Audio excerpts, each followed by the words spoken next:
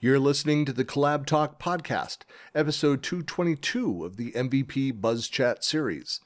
In this episode, I'm talking with Business Applications MVP, Angeliki Patsiavou.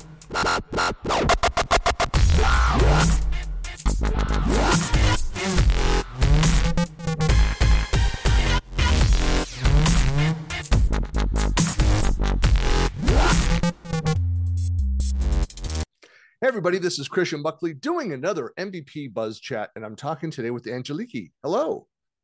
Hi, Christian. Thanks for having me. It's great to have you. And for folks that don't know you, who are you, where are you, and what do you do? So, my name is Angeliki Patsiavou. I'm a senior change management consultant with Avanade, and I am based out of London, UK, however, originally Greek-Italian. Excellent. And so this is an interesting space. I mean, so a lot about like going into your bio. It's like it's a lot of what I focused on a lot of my career. So I'm always interested in kind of the side topics there. So like what does that actually mean? You focus on change management, in your role. What does that actually look like? Great question. So I look after adoption of new systems, new technologies, new processes, you name it. So it's very much the people side of change. So I work alongside development teams that deliver other new solutions or new products to make sure that the business gets their money's worth by making adoption a successful milestone and part of the process. Historically, so this is the portion of the funding where companies say is like, do we need that? People understand the technology. They just get it. They don't need this kind of help for change. Although you and I mean, we know our experience is that, that is the fundamental flaw. You can have a perfectly designed solution, and if people don't use it, it has failed and you've spent a lot of money. And so companies need to, it's like training. What's the first thing that happens in a market downturn? They cut the training. They cut the adoption services, and then they wonder why they struggle with productivity. They struggle with a lot of their deployments. Absolutely. And I'm really glad you mentioned it because there's such a misalignment in the industry. So it's not specific to a company or a client.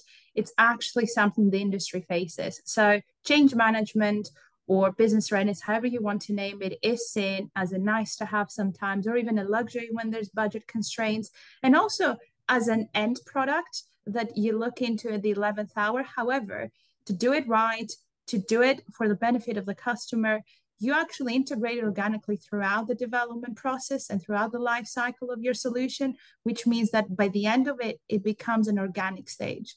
And this is where also the industry gets it wrong. It doesn't view it as something organic that is part of the development life cycle. It becomes a separate nice to have stage. And that separation and working in silos is what really harms implementations. Do you have to do a lot of selling to convince customers that it has to be this integrated? Do they try to remove it from solutions that your company deploys? Sometimes it's education for specific clients, specific industries, also internally when you get involved in a big project. So it's very important to go early on and say, this is a pre-sales conversation. It's not just about later down the project, but also explain what are the benefits as well as what are the risks. The reality is whether the consultants are doing it internally or someone else, it has to be done. So it's very simple to go back and have a conversation around, I understand your concerns around budget or this particular activity. How are you going to do it? And once you start unpicking it and giving that education back, they have this fresh perspective and they really do understand that if they want to give their solution the best chance to actually be implemented, then they do see that they need to implement it. Yeah, my experience again is the companies that have been through that cycle to see like the differences, like they buy into that. They understand that. They're like, oh yeah, future projects. No, we have to do this. It's essential to the success. And it's those that have cut it every time that don't get it and then feel the pain. But it's one of those things, again, it's kind of like a security breach. Most companies don't take action until they've experienced a breach. They've experienced the pain. And it's just unfortunate that more companies don't understand the importance of change management. Sorry, I get soapboxed whenever I get up and no worries. sound very preachy on this. But so you are brand new MVP, business applications. So let's talk about that. What was your journey to becoming an MVP? So it's been a fantastic whirlwind. It started just over a year ago. So officially May 2022, whereby I started officially speaking in the community. I was involved about a year before, but I was more of a participant and observing and trying to figure out what is the best niche and story to tell. And so I started in the community participating in South Coast Summit, which is in Southampton in the UK, a fantastic opportunity to get to know the community, but also understand how everything operates. And I got a mentor and a coach early on that really believed that I had a story to say as well.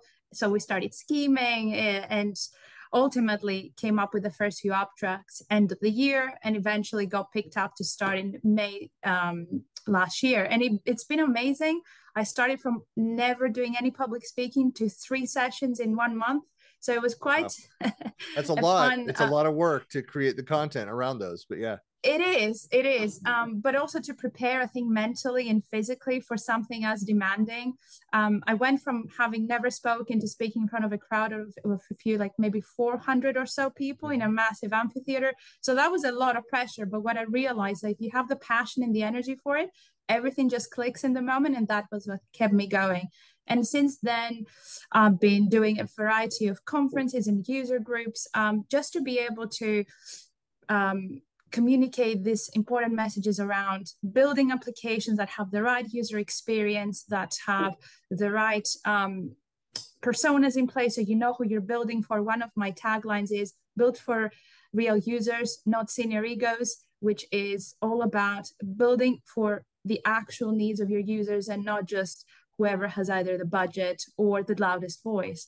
And there's a lot of fun sessions. I themed them around movies, so that has definitely kept the community going. Every session is really engaging. And the reality is that it's not specifically about change management. That's a natural topic, but it's about having learned from all the failed implementations, as I've been in CRM for the last decade. So I've seen so many implementations and so many different cloud solutions. I worked around 4 different cloud solutions, Microsoft included. So I really have a lot to say about how things could do better.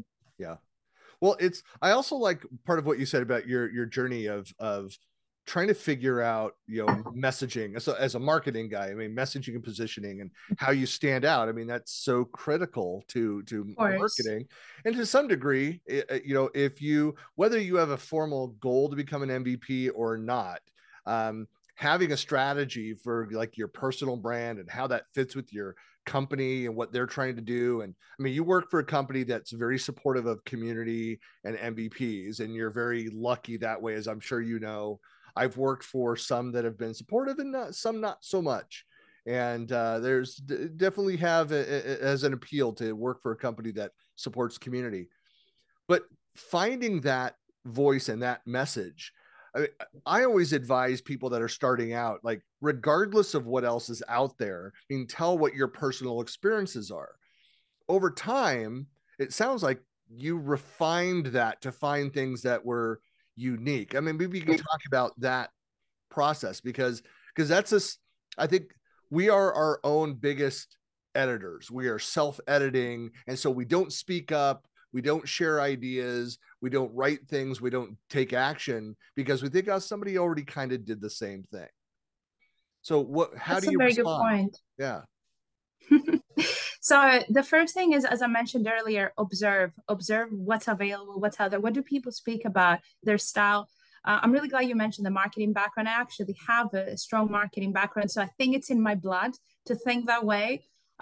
Getting MVP was a fantastic achievement, but it was never a goal per se. For me, it was just very important to get out there and speak about certain topics that I found were not spoken at all. Mm-hmm. So by going into conference, I realized early on, I mean, there's amazing, super smart individuals that know all the products. They showcase how they function, but it felt like a very technical community that did not have enough of the sessions around the human impact of technology. Mm-hmm. And I realized early on, not only how important that gap was, but how passionate I was about that. I think because I have a mixture of having the marketing background, always being the end user, I suffered through all of the bad implementations, but I also suffered by not having an active voice in all of the solutions that were implemented on my behalf and my colleagues' behalf. So I think there was a massive opportunity to talk about democratizing technology. Obviously, we're in the citizen development wave as well, which gives us more power in the era of Gen AI and the Copilot products. So there's so much to say about all of these massive technology and achievements. What are we going to do with that? There's a human impact, there's the moral obligations, the ethical use of technology, and also how to make it fun and engaging. That's also part of adoption, making sure that it has a sustainable impact.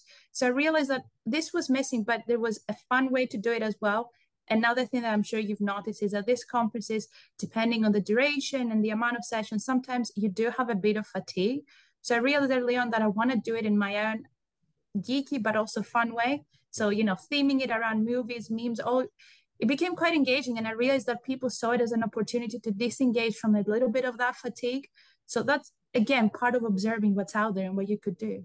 Well, look, if you're going to be on stage doing things, and I think some speakers forget this, there is a certain performance factor to this. You don't want to put people to sleep. You can have fantastic information and be really incredibly boring. And so I like to make an audience laugh and try to build in jokes and stories within that. So it personalizes that, as well as, I can see if people are snoozing on, too much data, too much information too quickly, and need to kind of change the pace a little bit. And so it's important to go and do that. But I like what you said too about, the goal was not the MVP. And I say this a lot, and most of the MVPs that I interview about this, we'd all do this regardless of the award. It's just part of our personas. It's, I'm passionate about learning and sharing, and so I would do it regardless of the status. And I think it's an important part. And Microsoft, the people that are adding new MVPs, they look for that. There has to be a certain level of humility. At the same time, you have to self-promote. You have to get the word out about the things that you're doing. So what are your kind of promotionals? Well, let me ask this. So what are your primary community outputs, like video, blogging, speaking, kind of all those things? And how do you promote those things? Great question as well, because I think a lot of people, as they're trying to find their journey, they need to make some choices around those. So I'm primarily a speaker. So this is why I do a lot of events. I really enjoy the in-person opportunities, the engagement, the ability to directly interact with the community. And at the same time, I get involved in conferences as well from an organizational perspective in terms of, for example, mentoring. I really enjoy that. It's about passing it on, right? Creating that legacy. The way I've received that mentorship and coaching, I try to pass that on, or helping with evaluations, which is actually quite educational, because you put yourself into the organizer's shoes and you really appreciate both the hard work, but also the immense effort it goes through the CFP process. So I've definitely enjoyed that part as well, and helping out. And in terms of channels, of course, social media really helps. So Twitter, LinkedIn, and so forth, but also word of mouth, the networking through the in-person events, but also word of mouth in terms of the kind of brand you bring together. So one of the things that I've done, which I think is part of the marketing background everyone should aim for, is have certain branding around yourself. So I call myself a human evangelist. You have a lot of tech evangelists around. We talk about product, but you never had a human evangelist, which is all about how do you champion the users behind every solution, the human impact of everything we do. So having that branding really helps with word of mouth, and just putting it as part of how you socialize everything you do. Yeah, again, that's kind of a marketing 101. It's having some kind of brand to go and build around. And I mean, if you get to the point in your career where it's just your name and that's enough of a brand, I mean, we have the Madonna of each of the different communities. There's people that just say their name and you know what they are, what they stand for, what they focus on. Until we get to that point, having that clear messaging is optimal. So as a Biz Apps MVP, what specifically do you focus on there? What's your technology strength? So my background is in CRM, so Dynamic C, but that quickly evolved into Power Platform as well. There's a massive opportunity, as I was saying earlier. I'm very passionate not only about the human input, but democratizing the way we use our tools and IT generally. So the Power Platform offers a lot of opportunities around that. So that has also been my recent focus. So it's a mixture of Dynamic C and Power Platform in order to bring that bigger vision together. That being said, they're not far apart anyway. One is built on the other. So it's about bringing those principles around how to build the right applications, how to bring teams together, fusion teams, and making sure that this collaboration is going to lead to ultimately adoption being the organic success and not something that is forced and ultimately fails. Yeah, there's the discussion around change management of business applications, or the biz app service, the Power Platform solutions. It is a big deal. I'm governance and change management are kind of my two biggest topics, and I'm honestly I'm surprised still at how few people are out there speaking on these topics, which are so essential to the scalability and supportability of these solutions. I mean, Microsoft went out with their COE, so the Center of Excellence model, which is just kind of a placeholder, a starting point for organizations. And there's just still a lot of work to be done. And there are certainly vendors like my company that have solutions, around that. But it's such an important topic. Is that something that is kind of the general, like how to go and build a supportable model around, Power Platform? Is that something that like you're building a lot of content around or speaking to? This is definitely an important topic, and it's one of the topics that I would like to focus further on. So I'm talking a lot about enabling governance, purely because the word governance on its own, it's usually quite archaic, quite scary, and it's not really feeling like a modern workplace. However, as you said, of course, the starter COE kit is great, but it's also about enabling the organization and the different profiles of individuals. We live in an era where technology is extremely fast paced. Obviously, on one hand, we're super excited about announcements that are coming in day out. But at the same time, we've noticed that there's a lot of uncertainty about what it means for individuals, for roles, and whole industries. So I think this is the most amazing time as change managers to go out there and create the right kind of environment where we harness this either concerns or these confusions into something that will enable the ecosystem. So you build the right roles, enable the flexibility around structures. So there's some amazing research that Gartner has been doing around the role of business technologies, which is how they use the term for citizen developers, so that they enable the ecosystem and they are able to harness the power that sits outside of IT departments. So in that sense, yes, absolutely. This is actually what I speak about, to the point where one of my research section is about how do you create fusion teams within DevOps, which is a little bit different than the usual material, because I'm talking purely about DevOps principles. But the idea is fusion teams and building applications is not just within the business space. It should be around traditional development as well. And it's all about enabling that user-centered design throughout, so that governance is about empowering individuals, not this scary framework that is opposing, modernizing and speeding up, innovation and scalability. Yeah. No, look, we could go and we can talk for an hour just on that topic. Absolutely. Because I think that there's we have a lot with the citizen development is kind of what you indicate with the fusion teams, is kind of bridging the traditional software configuration management, SCM space, the true DevOps space. And I think that there's a lot of change that's going to happen. Certainly there's a lot that's being done in the Microsoft world around that space, but maybe for a future topic we can discuss that. But in the meantime, folks that want to find out more about you, get in touch. Where are you most active out in the social networks? Where can people find you? LinkedIn and Twitter. Feel free to reach out. My name is a long Greek name, so it definitely stands out.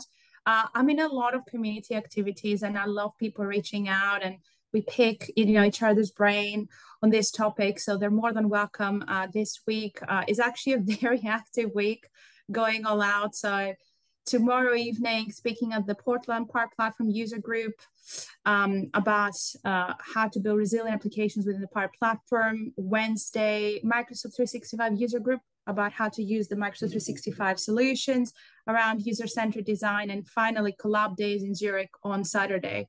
Again, similar topic, but just different products. And it's just a very exciting week because these are very different audiences, but at the same time, we all have the same energy and interest in the community. Yep.